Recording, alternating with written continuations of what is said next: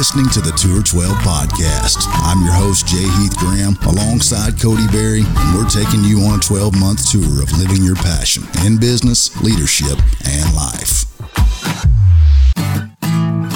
The Tour 12 podcast is being presented by Numa Outdoors. I got one thing to say, Cody Berry. What's that, bud? We back. You know how many times you said "we back" at the beginning of a podcast Every in time, the last 2 years? Every time we've taken a sabbatical. You didn't say it at all last year. Well, we've had a little sabbatical, and I've caught some heck over it from a few people. I won't call names on the podcast. Let's hear a little bit of the heck you've caught. What have people been saying to you? Well, they're saying, I'm tired of listening to old podcast. Well, at least they're listening to the old podcast. Did you say thank you for listening to the old podcast? Yeah, but they were like, after the second and third time, I'm like, well, there's 100 episodes. It ain't like you did it all in a day. Yeah. But I've caught a little heck. It's been good heck. It's from good friends that have said, when are you going to record another podcast? Did you give them a date? No. You just said, we'll get on that? I said season 4 is about to kick off. So in 2022. Happy New Year, boys. We're back. For those of you listening, this is the first episode of season 4, Tour 12 podcast. 2022. Happy New Year. Coming in hot off the national championship, which was a pretty good game. Oh, man. I'm telling you, there were some smacks last night in that game. Some hard hits. There was some smacks. Who was you rooting for? What did you say to me last night? The SEC? Cody's texted me, he said, who you rooting for? And I just said the SEC. I couldn't make my mind up because I'm like, part of me wanted Georgia to win. Yeah. And then part of me respects what Saban's done. And so I'm like, we're never going to see this again. Have you seen that graphic? I think it's, I don't know how many seasons it is that Nick Saban has been there. But it's like the first 2 seasons he had. The first season was not a great record. The second season was better. And then every season after that, they've been almost either in contention or basically just barely in the out of the national championship. In a roundabout way, you're saying that they've been really good. He's the GOAT. That's what I'm saying. I think. What can we learn from Nick Saban? My buddy calls him Nick Satan. Nick Satan. Because he's an LSU fan. I did see a meme today. You know, that everybody walks around saying, "Not today, Satan, not today." And somebody had crossed out the T and it said, "Not today, Saban, not today." I thought that was hilarious. It was nice for me to watch a game that I really didn't care who won. Usually I'm rooting for somebody. I was just kind of rooting for a good game. And we got it. I mean, it was a good game till there at the end. It got at the end it did get a little sloppy, but I think Georgia was so fired up it was going to get sloppy. You know what I mean? Yeah, I will say this. I think this is because I'm obviously like a pro commentator for football and know my stuff. My wife said, it's not true. How do these people talk about that game that much? They know it all. I do think that had Alabama had their 2 number 1 receivers, 1 and 2, because they were studs. So do we need to put an asterisk by Georgia's win here? No, I'm not saying that. I'm just saying I think the outcome would have been different. And they had 2 cornerbacks that were... Yeah. And then that one guy got hurt early in the game, too. Yeah, and he was one of their other good receivers. Yeah. But they had no deep threat once that guy went out. So they had lost their 2 stud receivers. Yeah. And you noticed it throughout the game. I don't even know why we're talking about this. This has nothing to do with it. Well, I mean, it's fresh off the press. Man, they're partied. You know, okay, here's the tie-in. You know why ATA wasn't in Indy this year? I know why. Normally, so they were using all those facilities that we're normally at for ATA show. Yeah. It's when it's in Indianapolis. So it was in Louisville, which it's rotated some. It's either usually in Indy or it's in Louisville. And I missed the show this year. We missed the show this year. Yeah, you had been sick. Well, kind of. I don't know that I was going anyway. I mean, we might have used that for an excuse, but we didn't. We actually didn't go last year because of COVID. Right. I've been for years and years. It's always a good show, but it was down. The feedback I heard was it was down 50 to 60% in attendance, but the people that were there had really good shows. Yeah. I have heard that, so it wasn't like it was all a wash and terrible. Yeah, that's cool. So we're supposed to be headed out to Vegas in a couple weeks. We are going to SHOT. Yeah, it'll be my first time. I'm excited. You hadn't been to SHOT yet. I've never been to Vegas, brother. Oh boy, Cody Berry. I'm just looking for the free buffets. What? Don't they have free buffets in all the casinos? No, they have free drinks over there if you gamble. Really? I don't know that I've seen buffets. They give drinks away, but not food. Maybe they do. I don't know. I don't gamble, so I don't know. Like I hang out with everybody or whatever, but I did one time go to Vegas on another job, and I forgot where we stayed, one of these big places with a casino, and Be the Body went. We were filming something, the Cattle World in Vegas. Kind of weird, but it worked out. But anyway, I went and put $1 in the slot machine. Lost. And that was it. And I was like, I'm done, B. My wife. He's like, what do you mean you're done? I'm like, I'm not just going to sit here and look. I'd rather go buy something than lose money. And boy, Brandon, he just kept on feeding it. That's hilarious. I was like, get it, big boy. OB. About 700 later, I'm like, how long you going to keep going? We were on a cruise one time, and my wife was like, I've never been to a casino. I really want to go. That's hilarious. And I was like, okay, we can go in the casino. And after we went in and walked into a wall of cigarette smoke, I mean literal wall of cigarette smoke, she's like, I want to do that machine over there. And it was a penny slot thing, you know? Yeah. She lost about 13 cents, and she's like, this is dumb. I'm out. They have penny slots? Yeah. Shut up. Yeah. Sure do. That's how much I know about gambling. I mean, I thought there was quarters and dollar slots, and then there's probably $100 bill ones or coins or whatever. But excuse me, I'm not in $100 coins. Yeah, well, they've got like tokens, don't they? Is that how it works? I don't really know. I've never really gambled. I'm not a gambler. I've got plenty of issues in life, but that ain't one of them. That's funny. I ain't real bright, but they got some pretty fancy facilities at those places. Yeah, and they wasn't built on. Yeah, they don't do it to lose money. I guarantee you that. They don't lose. But I have been around some winners. We were there 2 years ago, and my buddy Fred, bass fishing guy, was with us and hanging out, and he won big. Man, everything was on him that night. He was just having. Winning. So some people do win. Yeah. I mean, I'm not one of those guys. I would not. I'm not going to try, Cody. I don't blame you. I just am not geared that way. Yeah, I'd rather watch somebody else win. I'd rather buy an implement for my tractor or something. There you go. Instead of just go throw it up in the wind. It's like going out in the street to me and lighting $100 bill and just putting it in the road. Yeah, you would not see me doing that. What's the point? That's my point, though. Like, why would you do that? Yeah. But to each their own, I guess. Everybody's saying there's a chance. There's a chance. What if? What if? What if I win? What if I win? Well, what if I lose? Yeah, that's me. What if I lose? Or when I lose? It ain't what if, it's when. Because if you keep doing it, losing there. If you keep going long enough, they know how to make that work. I do have a recommendation for gamblers. Okay, let's hear it. If I were a gambler, this is how I would gamble. I would write it off as entertainment, and I would say, this is what I'm allotting myself.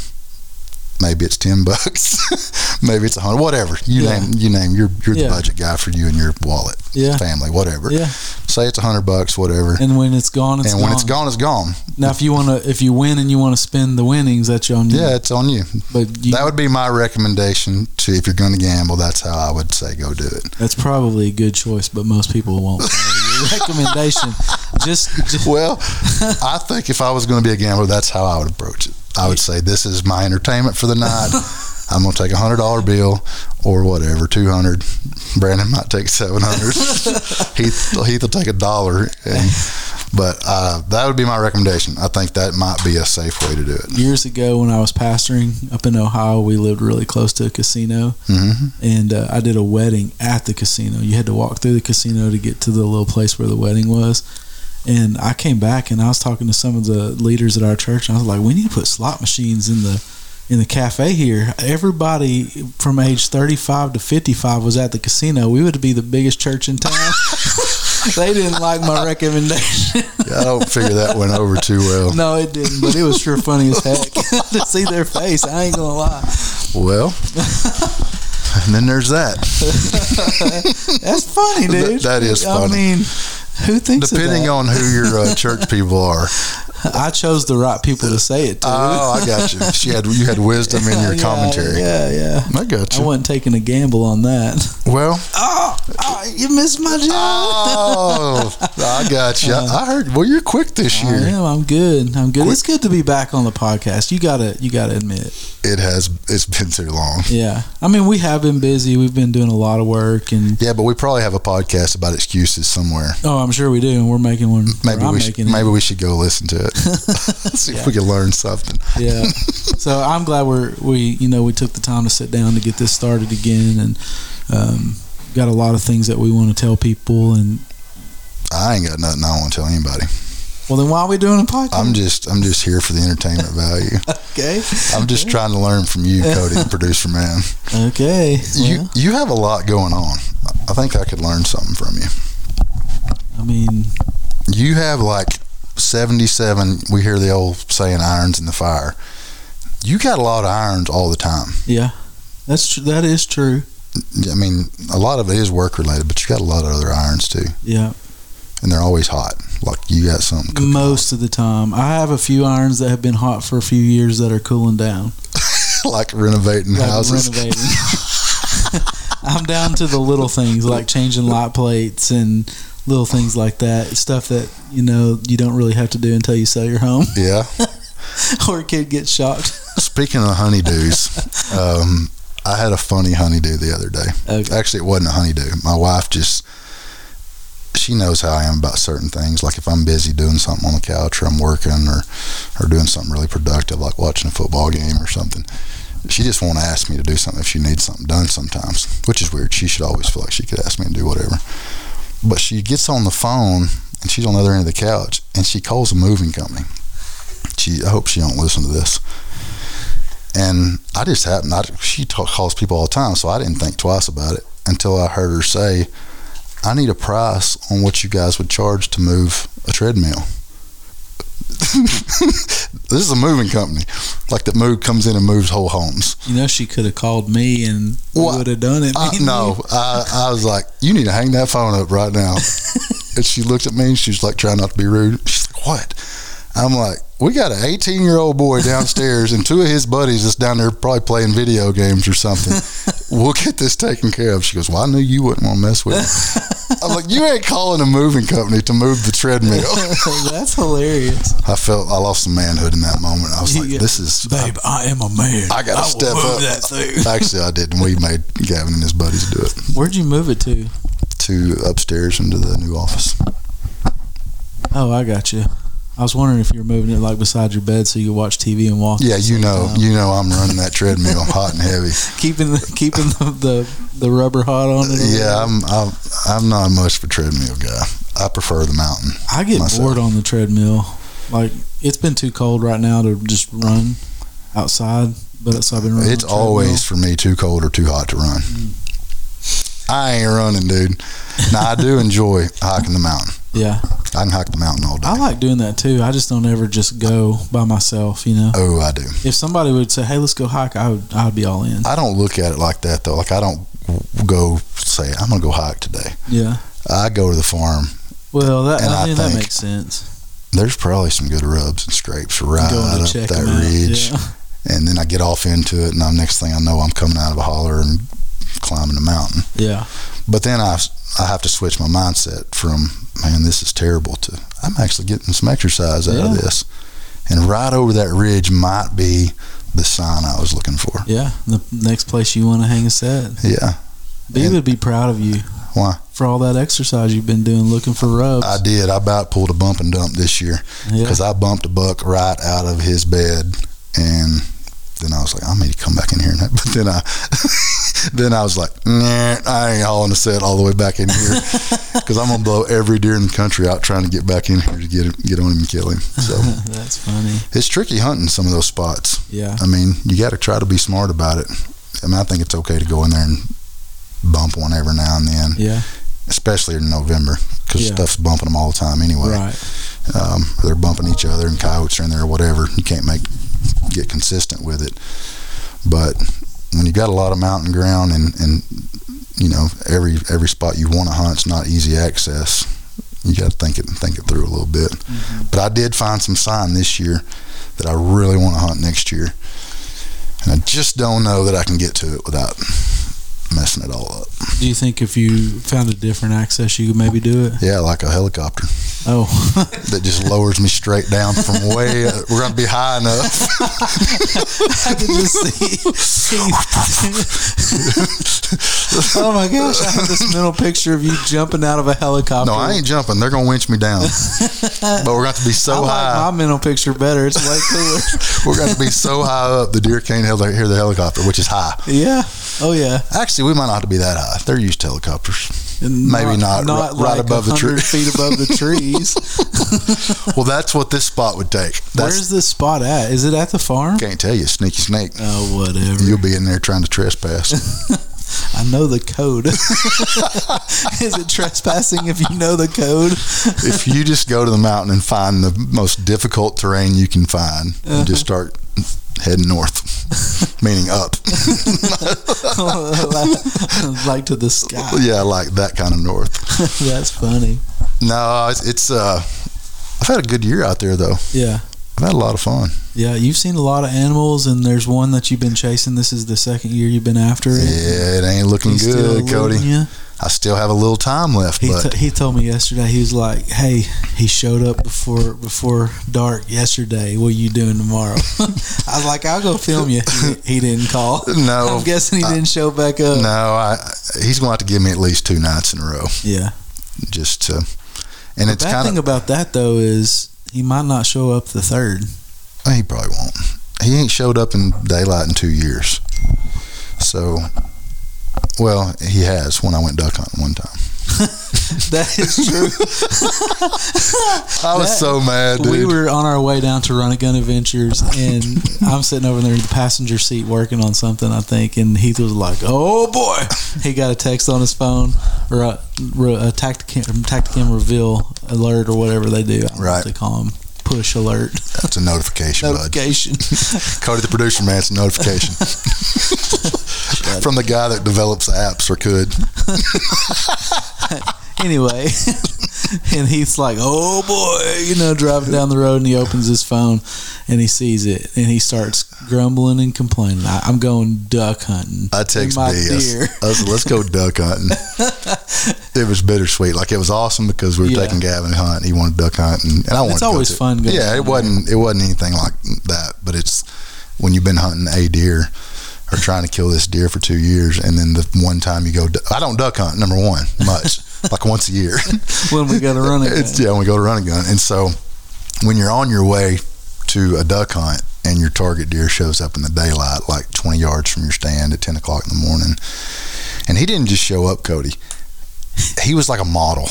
He hung out. He did every pose and position he could do in front of that camera and just flaunted it. It was almost like, how bodybuilders come out and they flex and do all their different, slap their thighs, all that bullcrap. That's basically what he did. That's basically what he did in front of my camera. That dude, he did every pose he could just to be like, ha ha, duck hunter. That's what he was thinking. That's hilarious. He has been a tricky buck, man. I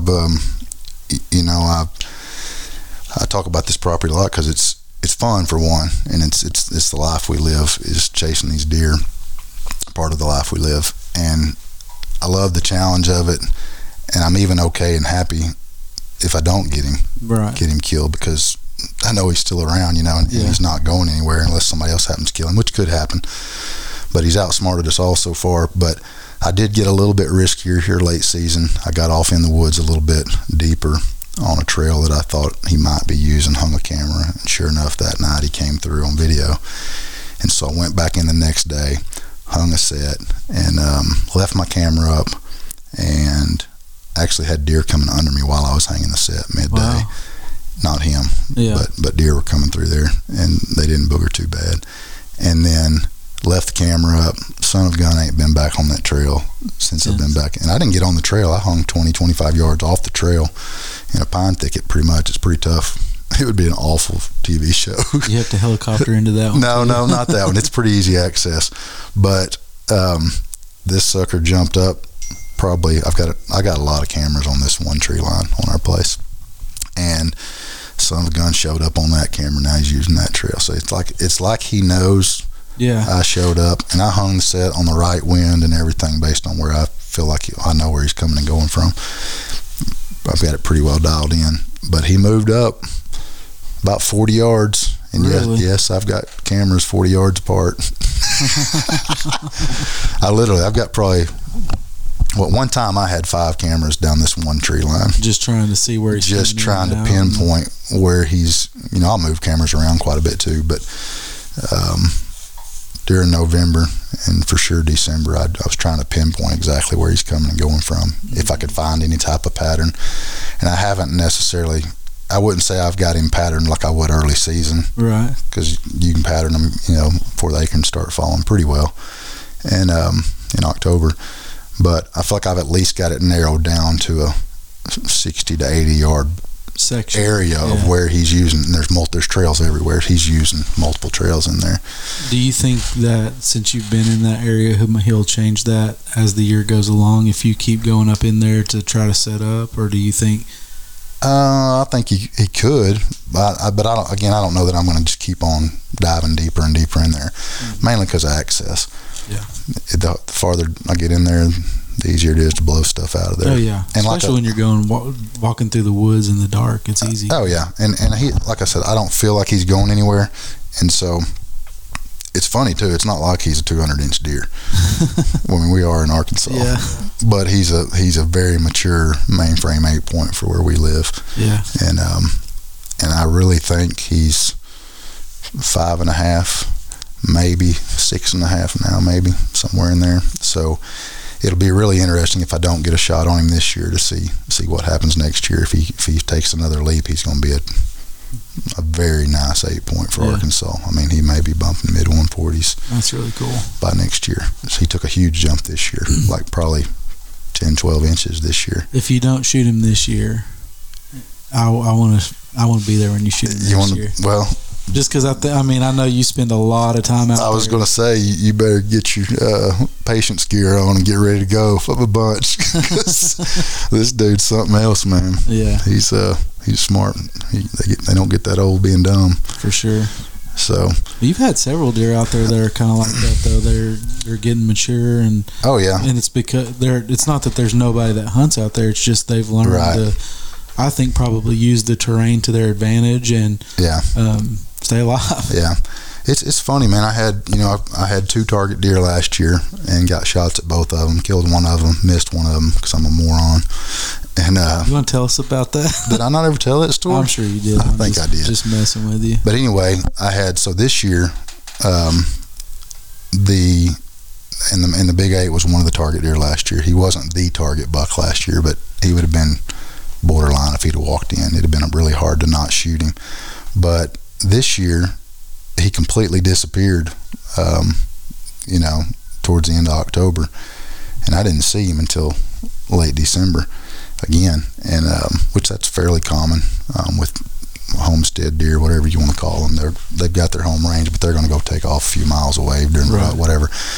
But I had another buck that has been living around there too, the buck I called Julio, that we ended up killing this year, and he was no doubt the dominant buck in the area. He was, he really was a bodybuilder. Like that dude was bowed up, man. That's the one that just walked right up on you while you were getting. I had an encounter with him. No, I'd just gotten a blind this year. No, that's the one Riley killed. Oh, I got you. That deer. I tried telling that deer. I really did. The first time that deer, I'd been seeing it when I was out there on the dozer digging in the summer. He was out there at 40 yards from me while I'm digging, playing around with the tractor. Then I went out there to feed whenever it was legal to feed around here, and that sucker chased my truck into the farm.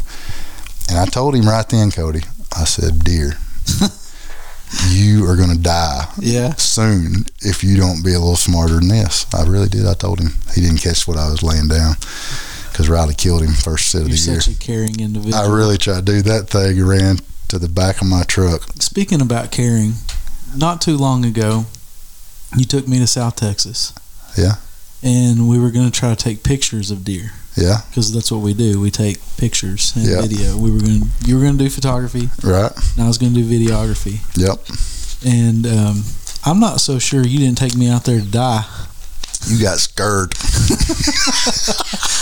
No, for real. So we're out there to go take pictures of animals. Right. And we go in the middle of this place in South Texas, and everybody, I think you know what I'm saying about South Texas. There's a good chance you're going to see people that you don't really want to see. Yeah, that could happen.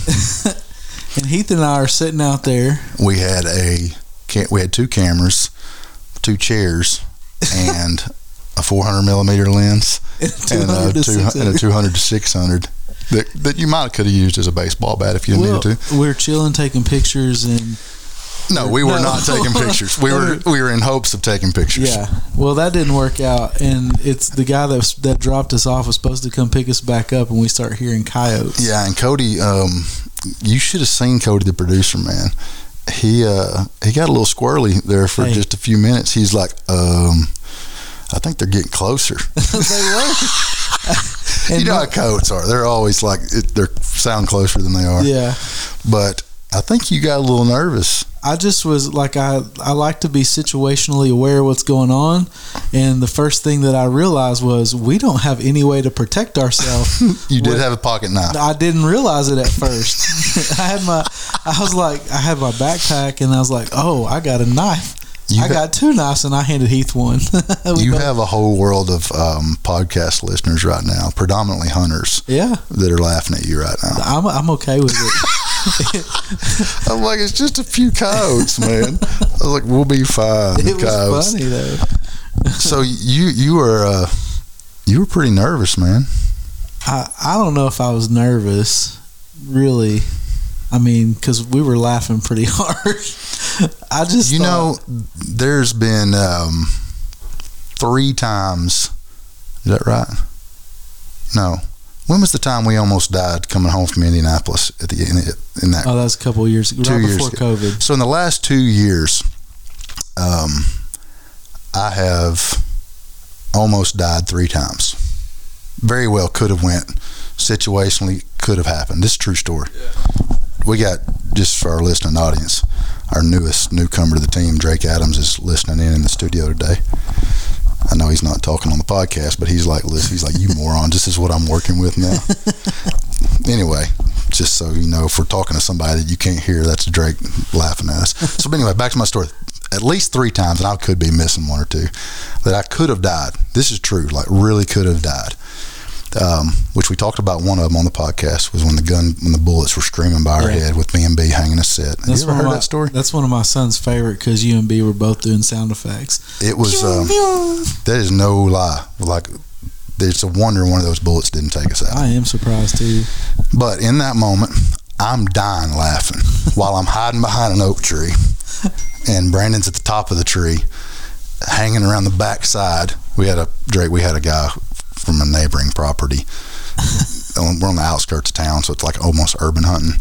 But a guy just decided to start shooting his pistol sight, and he had no idea we were 50, 60 yards across the fence from you, and just unloading. And all of a sudden, bullets are streaming by us. Well, Brandon's up, we're hanging a set, and I'm behind the tree laughing my head off. I'm like, we're going to die. And Brandon's up there, and he's like, scream at him. I'm like, no, we'll mess our spot up. He's like, are you freaking kidding me? Anyway, so that was one time we almost died. Then, and I laughed. Then, the way home from Indianapolis, when we got sideswiped on the interstate, and we were been driving like 10 hours and 15 minutes on an 11-hour trip, and these girls probably playing on their cell phone, overcorrected, bounced off of a guardrail. What was it, like 10 o'clock at night or something? No, it was later than that. Whatever time it was night.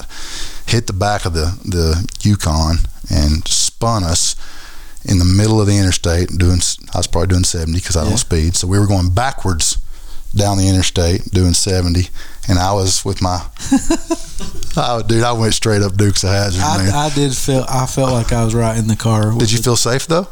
I mean, since we didn't hit nothing? Yeah, it was good. We slide off going backwards into the meeting. I'm like, I got this. And we get slammed and finally stopped.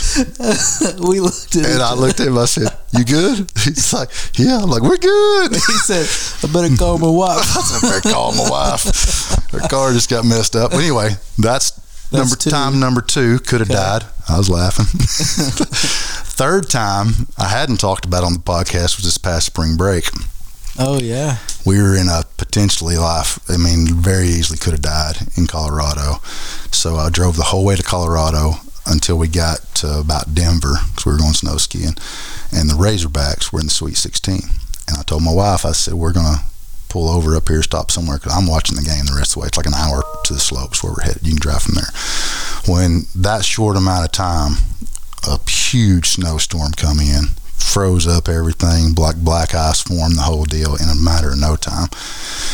She hits black ice on the side of the, I think we're in a 3 or 4 lanes up in the mountains, and a car slides into us from behind, and we're in her little SUV, and it slides sideways. The car hits us, slams us left, which it's a good thing we went left. We slam into the big cement wall because there's like 4 lanes on the other side of that wall. Mm-hmm. So it's a good thing we got slammed into the left wall, because on the right side there was a guardrail, and then there's about a 1,000-foot drop straight down.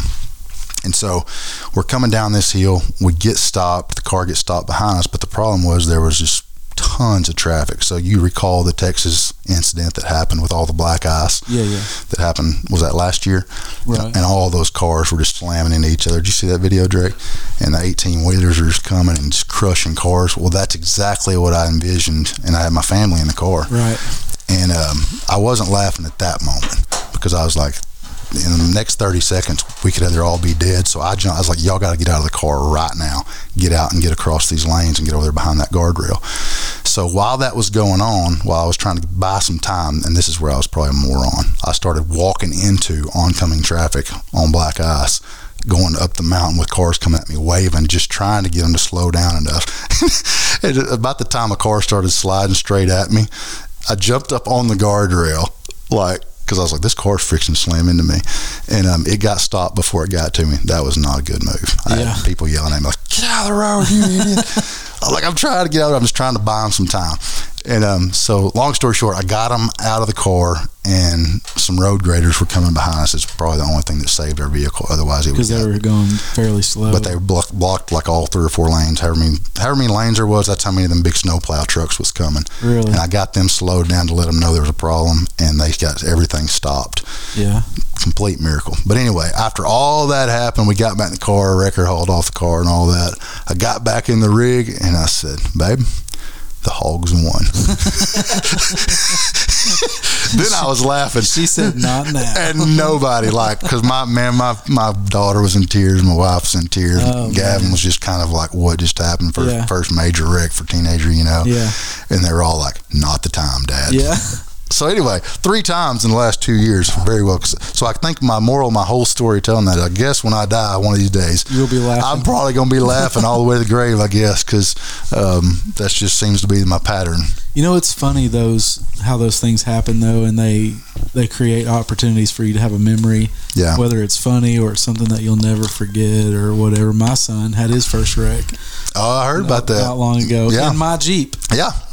I saw that. I was like, oh Lord, Cody gonna be mad. No, I wasn't mad, but he texted, because at the time his phone wouldn't call. Right. Because he had messed his microphone up, so he texted, Dad, come to Atwoods now.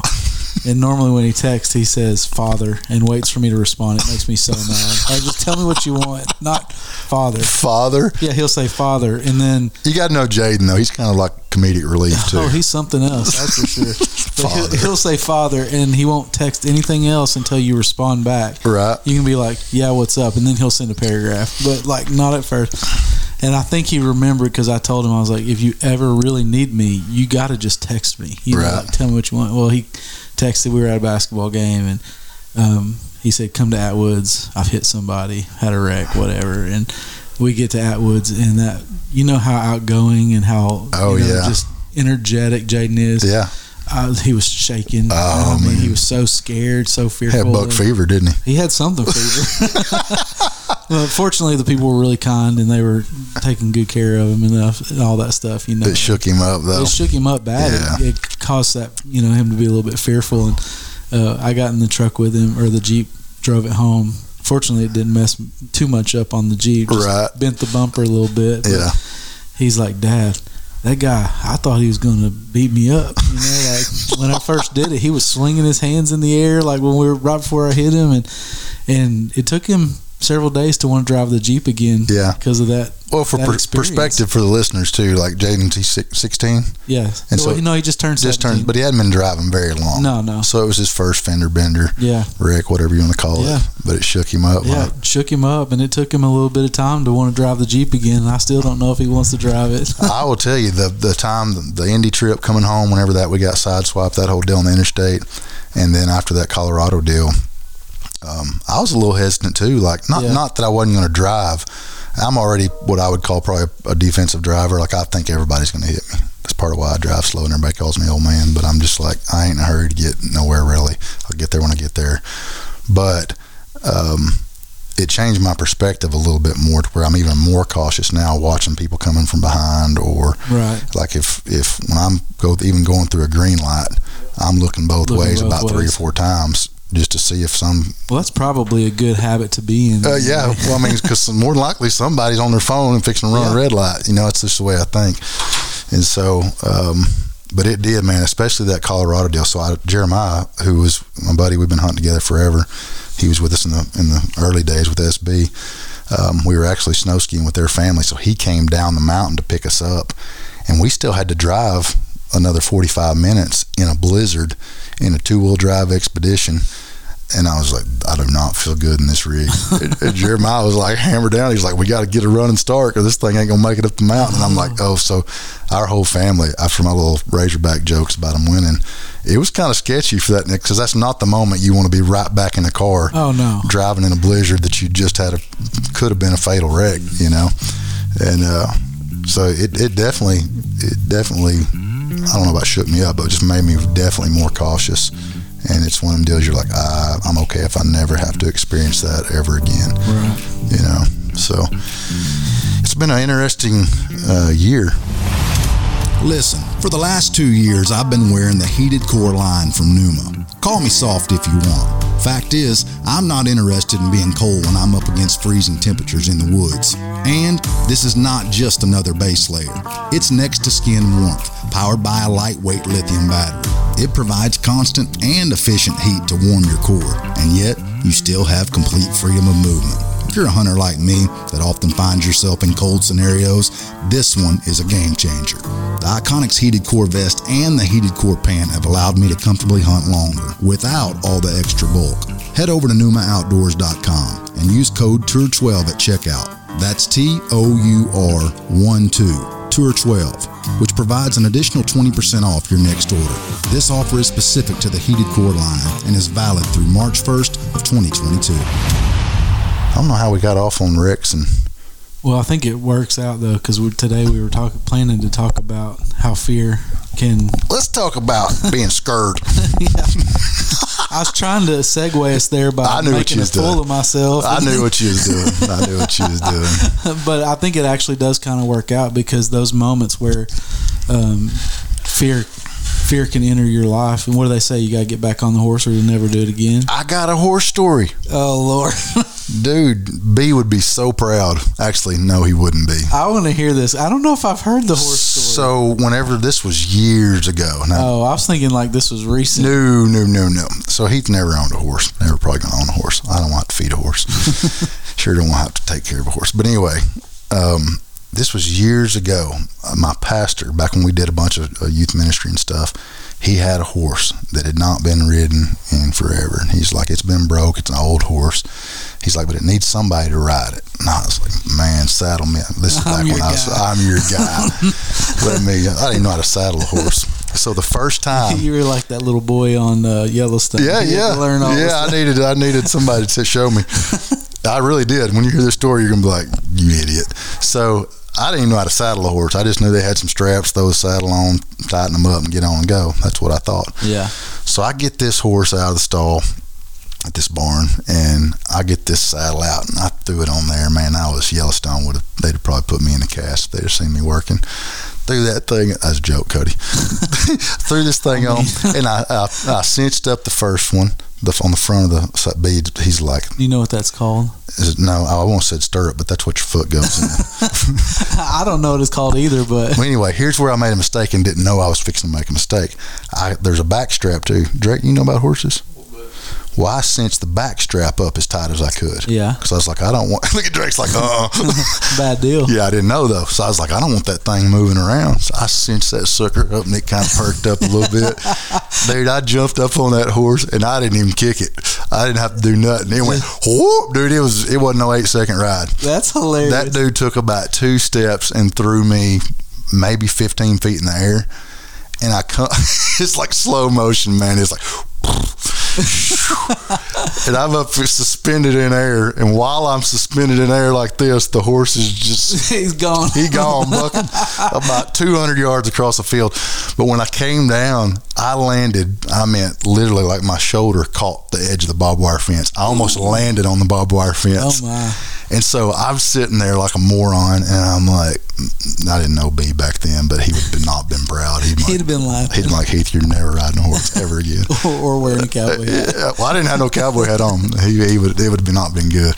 But anyway, I had that moment where I was like, I've got to go. I don't know nothing about horses, but he ain't beating me. And he finally stopped, like maybe 300 yards, just 200 or 300 yards across the field. And I'm sitting there, and I'm like, I'm on the ground in my self-pity. I'm like, and I was like, I've got to get back on that horse. Yeah. So I walked all the way back over there, and I didn't cinch everything back up. I didn't know what made him kick, but I knew that was on the back end, so I didn't re-cinch everything up. Just left it like, because I guess he loosened it up a little bit while he was jumping or whatever. So I got back on him, and we was good buds ever since. After that, I rode him around. And do you know I used to ride barrel horses? You're a barrel racer. No, I'm not a barrel racer. You should never say that again on air. No, because I rode a barrel horse one time. Yeah, but that's like a female sport. No, I think men do it too, bro. Well, I ain't ever watched no. Actually, I have, because we've joked about B Bear and barrel racers, so I know they do exist. They do. B, I'm glad you made it on this podcast today, even though you're not here. I did. I rode a barrel horse one time, and I had a similar experience. Yeah.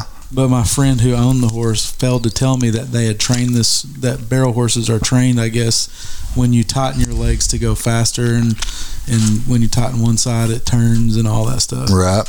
Well, I was not very confident in riding a horse, and I got on it and squeezed my legs tight, and it was the same thing. Just you was gone. I didn't fell off. Right. But that horse ran around the field faster than I expected it to. And when I got the horse back under control and got up to the barn, I was like, I ain't ever doing that again. You just pull the brakes on them. I didn't know what to do. I learned where the brakes were on the horse after that whole deal. I didn't say go. My problem was I couldn't pull the brakes in midair. I wasn't holding on to nothing except air. That's hilarious. But anyway, that was and I'm probably sure I yelled out something while I was in midair.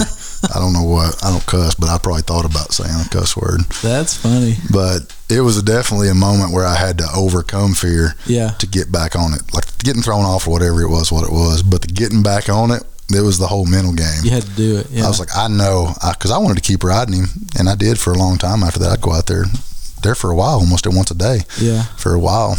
I got backed out of not doing it all the time eventually. But that's cool. But I knew I had to go get back on him because I couldn't let that horse. Yeah. I know just enough about animals.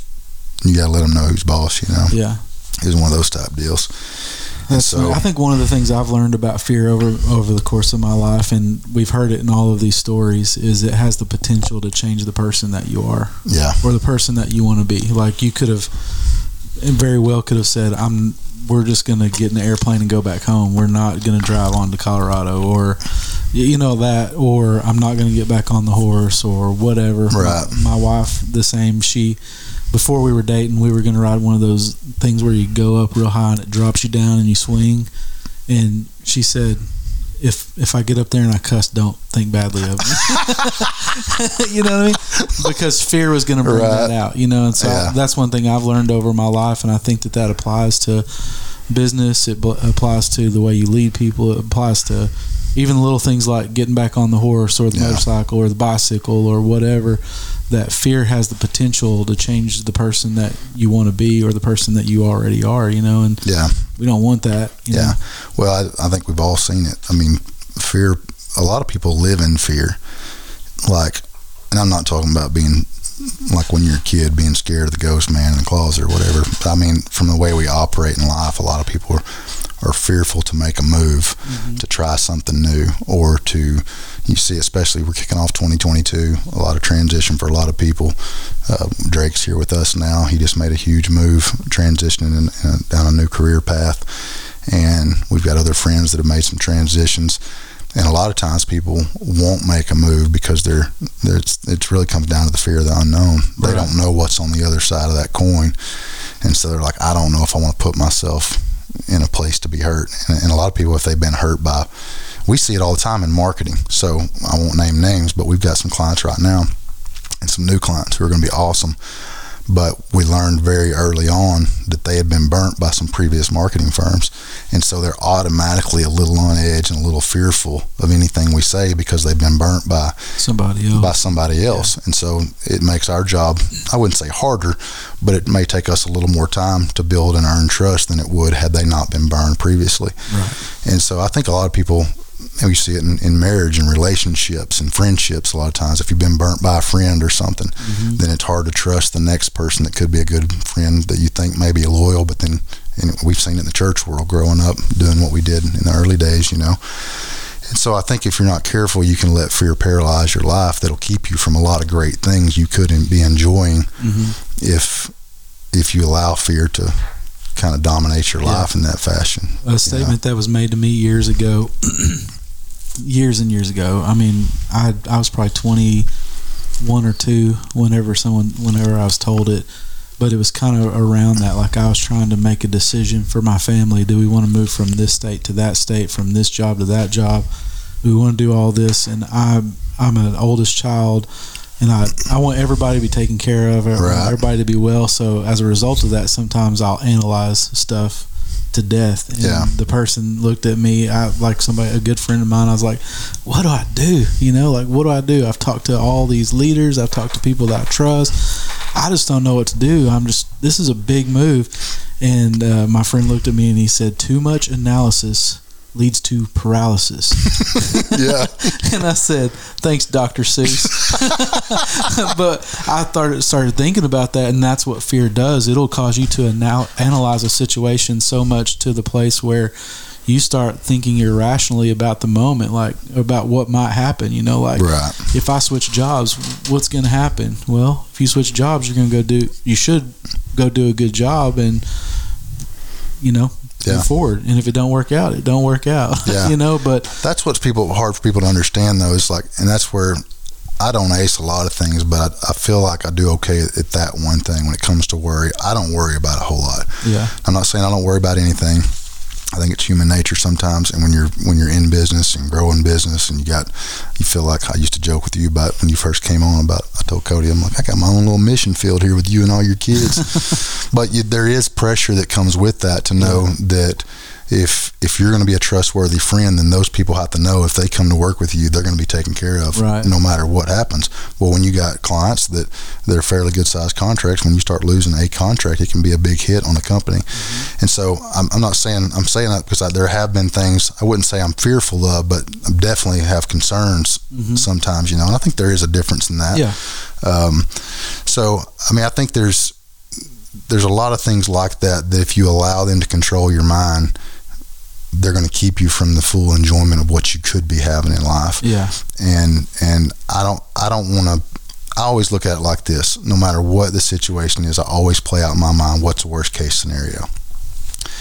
Because really, whatever the worst case scenario is, number one, the worst case scenario probably ain't even going to happen. It's probably just something mentally you've dreamed up. Yeah.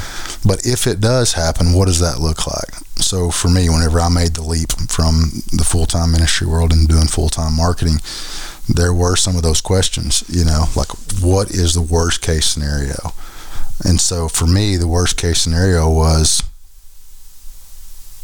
I might not have as much money, which I didn't have much money anyway when we started, so it wasn't. I was like, well, that ain't that big a deal. I didn't have no money anyway. I might not have as nice of vehicles or as nice of whatever. A lot of that stuff is worldly type things that are, what's the word I'm looking for?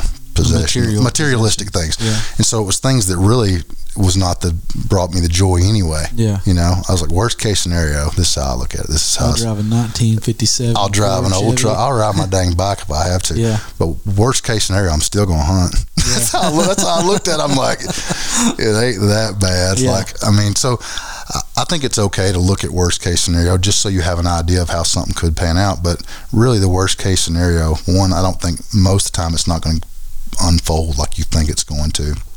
And two, worst case scenario is not the end of the world.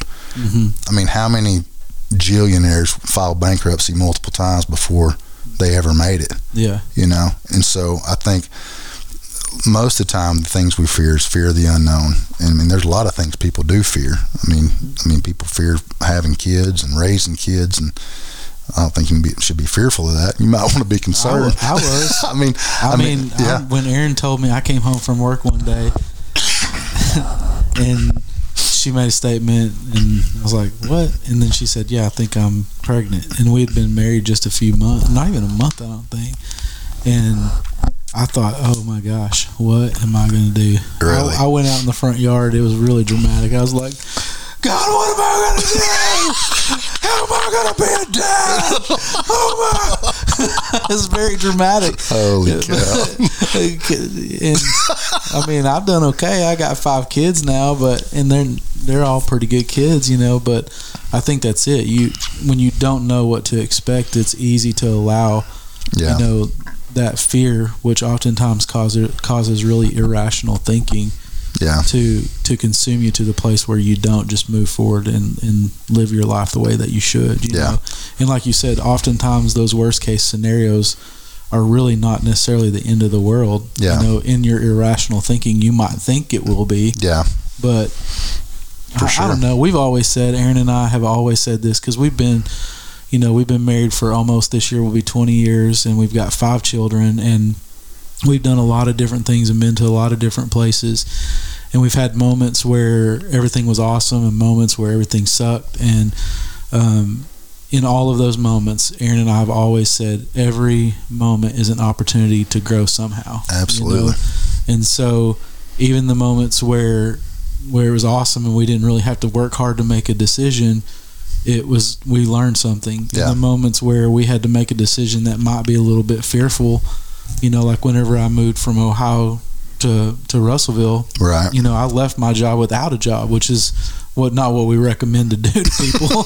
But especially when you have 5 children, but I just knew I had from some of the circumstances that we had experienced in our family, I knew whether I moved back home to Arkansas and I went to Lowe's or a gas station or whatever, you'd find a way to make it work. I would find a way to take care of my family, you know, whether it was doing something I loved at that time or it was just something that needed to be done.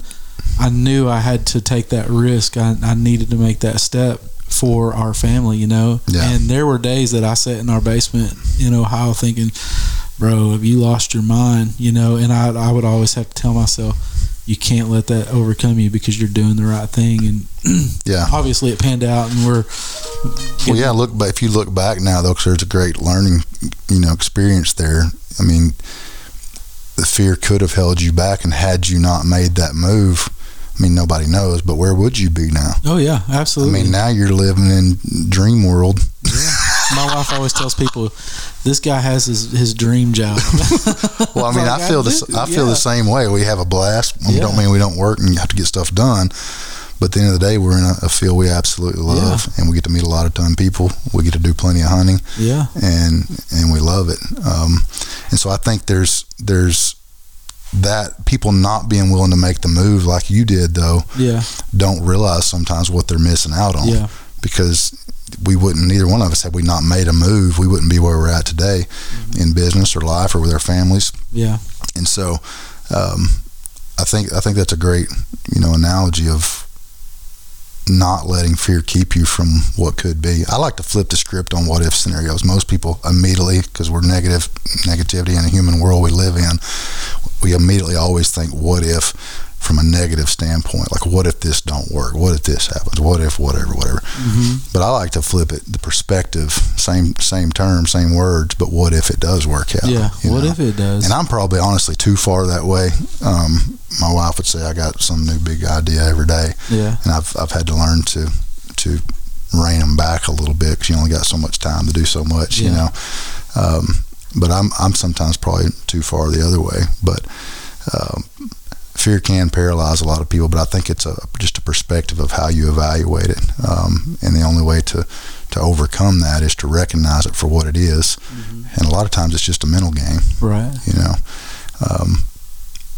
I don't think we're saying go out and make stupid decisions. No, I'm not saying that at all. But you do. I was listening to a podcast while I was working out this morning, and one of the things they were talking about is one of the riskiest things is not being willing to take a risk. And it kind of goes along with what you just said. You know, what if you do, what if you don't, whatever, you know. And yeah, as I was listening to that, I was thinking, you know, there have been times over the last several years, you know, that the risk was way greater than not taking it, you know. Yeah. And you, like you said, you just never know. And so I think there's got to be a balance between taking the risk and acting ignorant. Oh, absolutely. I mean? And I guess fear does play a part in both of those, but you can't let it control you. Yeah. In fact, the other day, I'll give you just a kind of a dumb example, but I learn from my kids all the time. I don't know, maybe not a dumb example, but a teaching example. My son, Jack, he is on a 6th grade basketball team, and several of the kids on the team were quarantined because they had exposure to COVID. So they were down from 17 players to 10, and they have a team and a B team, or a first team and a second team, or whatever. You know, they have 2 games so that all the kids can get experience. And if you play in one, you're not supposed to play in the other, whatever. So Jack usually plays on the first team, but he's like the 6th or 7th guy off the bench. And we were driving to the gym because I was going to work the concession stand before his game. You know, old dad dude. Yeah. And he's like, Dad, this team, Morrilton, man, they're supposed to be the best in our league. What are we going to do? All of our guys are out, and there's just 5 of us. And I was like, you're going to shut up. I was like, you need to stop talking like that right now. You're going to go out there and you're going to play like you play your brothers in the driveway. You're going to drive on the biggest kid that's out there. You're going to take care of the ball, and you're going to play like you're going to win. You're not going to be afraid. And he's looking at me like, what the heck are you talking about? Dang, coach. But that's what I've seen in my kids is sometimes those situations come up, and if you start fearing them before they ever happen, you know.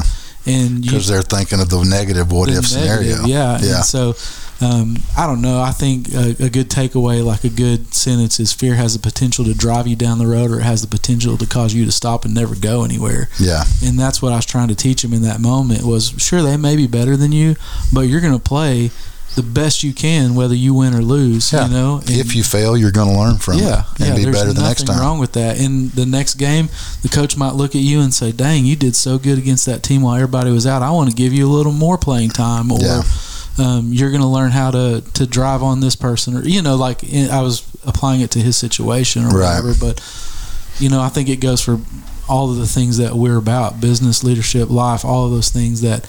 We can't let fear keep us from moving down the road, heading down the path. Yeah, you know? I agree. I mean, it is what it is. You know what I think the problem is with a lot of people? What? They walk around like a doe. Okay. You know how a doe walks around?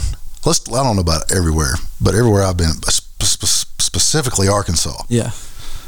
Maybe our does are different. They are different than like Texas and some different places we go. I wish we were doing a video podcast now because I would ask you to imitate it. Well, here's my point is this: is they're on edge all the time. All the time. Yeah. Like I mean, every move. I watch them even on my game cams, and I'm like, I ain't even out there fixing to sling an arrow, and it don't matter to them. They're on edge. They're on call. Why?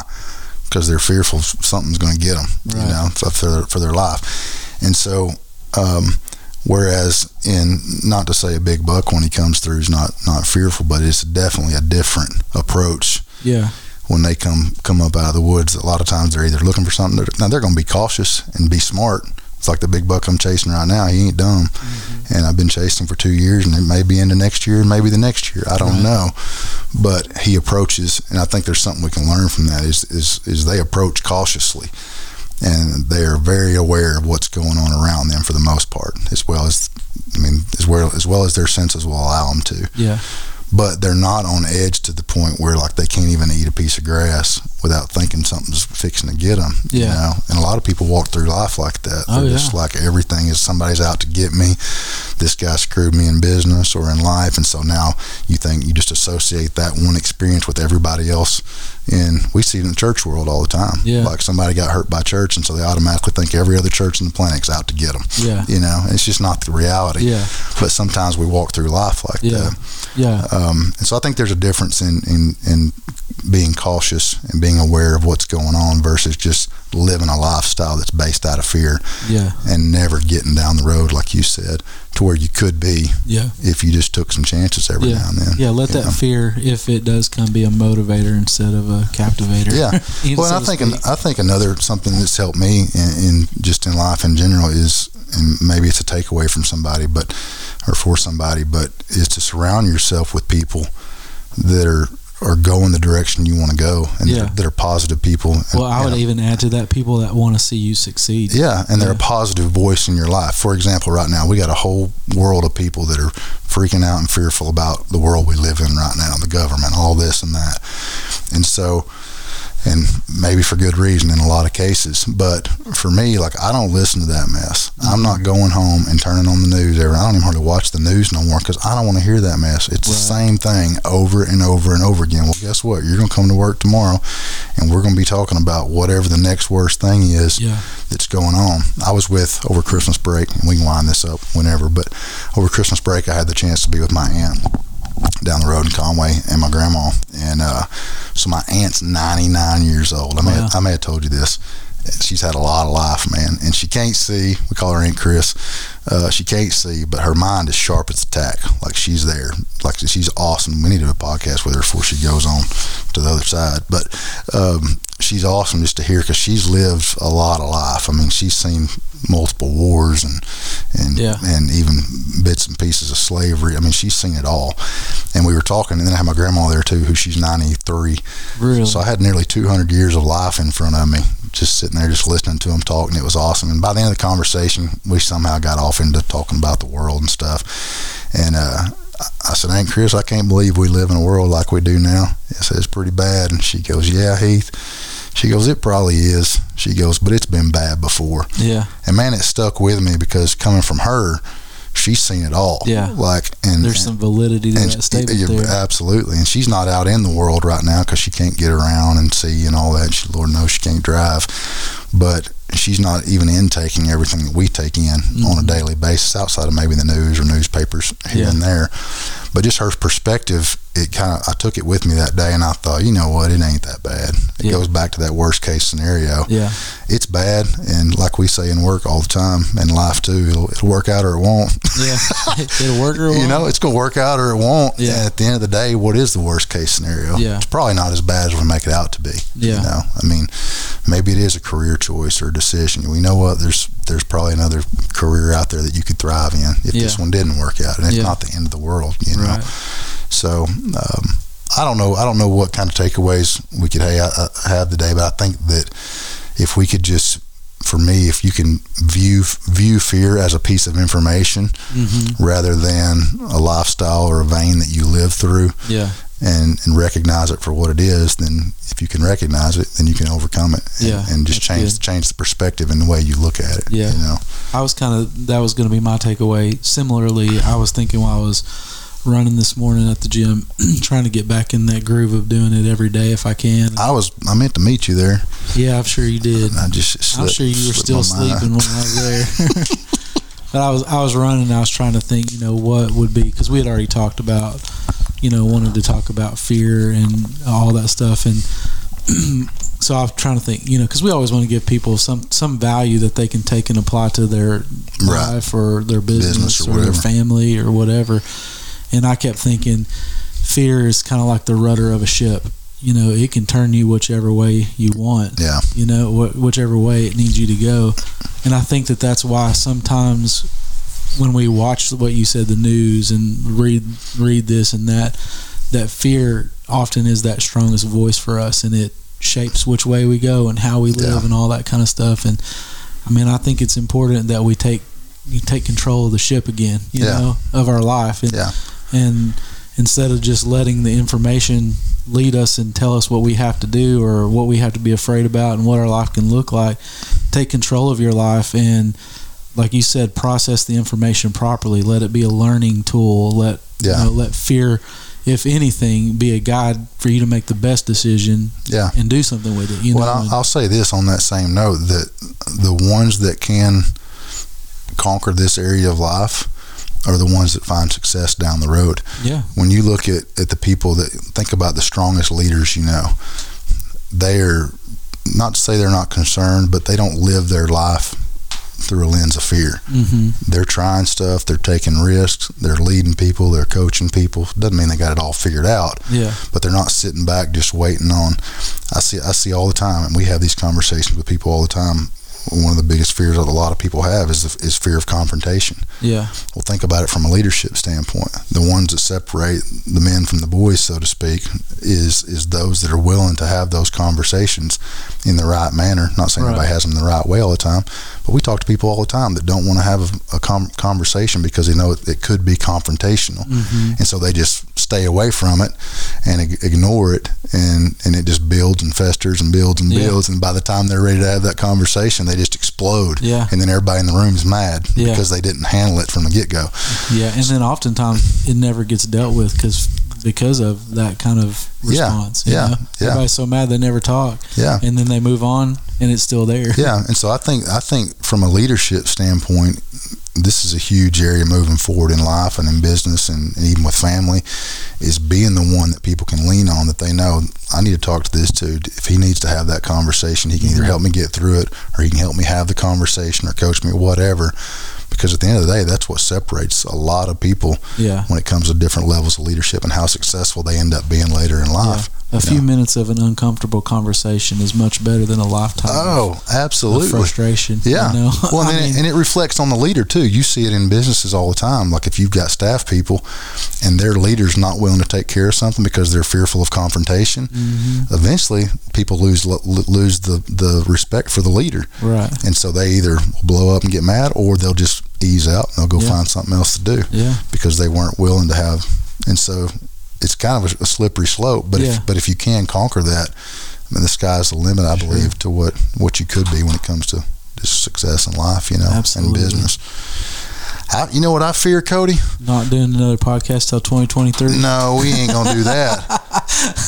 But that was funny. That was hard funny. Enough. I mean, dadgum. It was funny, but that's not going to happen. To our listeners that were mad at us for taking too long to get back, we're back. I fear making the wrong move on a deer sometimes, man. Yeah, it keeps me up at night. I mean, them suckers are smart. We've already established that you hung a set and the deer you were after moved 40 yards away. Oh, he's still there, but he ain't coming by that tree. Yeah. He's you need to get you a saddle, Heath. Oh, don't even start. You need to get you a saddle, and then Drake's over here shaking his head. You could have climbed that tree that night and stayed there and shot him. Stayed there? You said he came by that night? No, he came by the night before I hung the set. Oh, okay. When I just put a camera out just to check the... Either way, if you get you a saddle, you can swing from tree to tree and... Go Tarzan on him. Yeah, that's not really how it works, but if you decide to go that route, make sure I'm there to film it. I will, for sure. Well, man, it's been good to be back. Absolutely. I always enjoy talking about, this kind of stuff and just, taking my experiences or our experiences and absolutely trying to help somebody in some area of their life. Yep. That's always real fun. Do we got anything good coming down the pipeline we need to let anybody know about? We always got something good coming up down the pipeline. Do you want to let any cats out of any bags? Never let cats out of bags. Why not? Because keeps people listening. It's that tension. You know what our buddy John's going to say. He's going to say, why'd you do that? Deadgum you. That's exactly why I said, when I started talking like that, I immediately thought of him. Because he always says Sorry, that. John, if you're listening. You always tell us you got something coming, but you won't tell us what it is. So we're going to tell him or not? You can tell him if you want. You don't even know which one I'm going to tell. I don't. But I trust you. I don't know.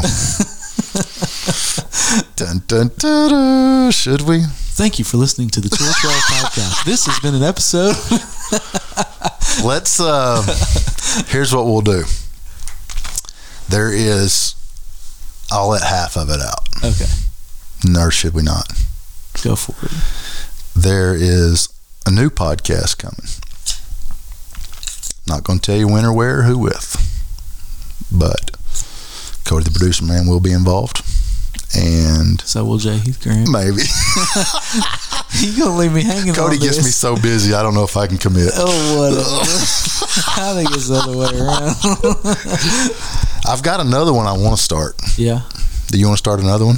I mean, might as well. I mean, we were so efficient with this one. Our last one was February. That ended season 3. Okay. That's not a bad sabbatical. That's not too. It was perfect, actually. I feel refreshed, and we're back. Yeah. It gave people time to catch up.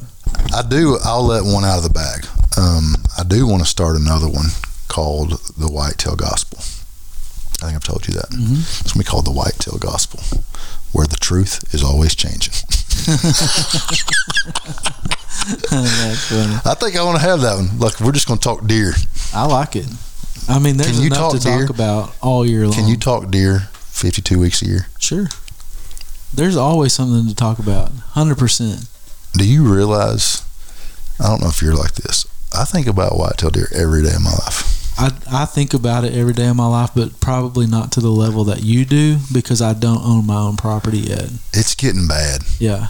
No, I mean like real bad. Like to the point I ordered like 8 books. I don't even read. And I ordered. He did.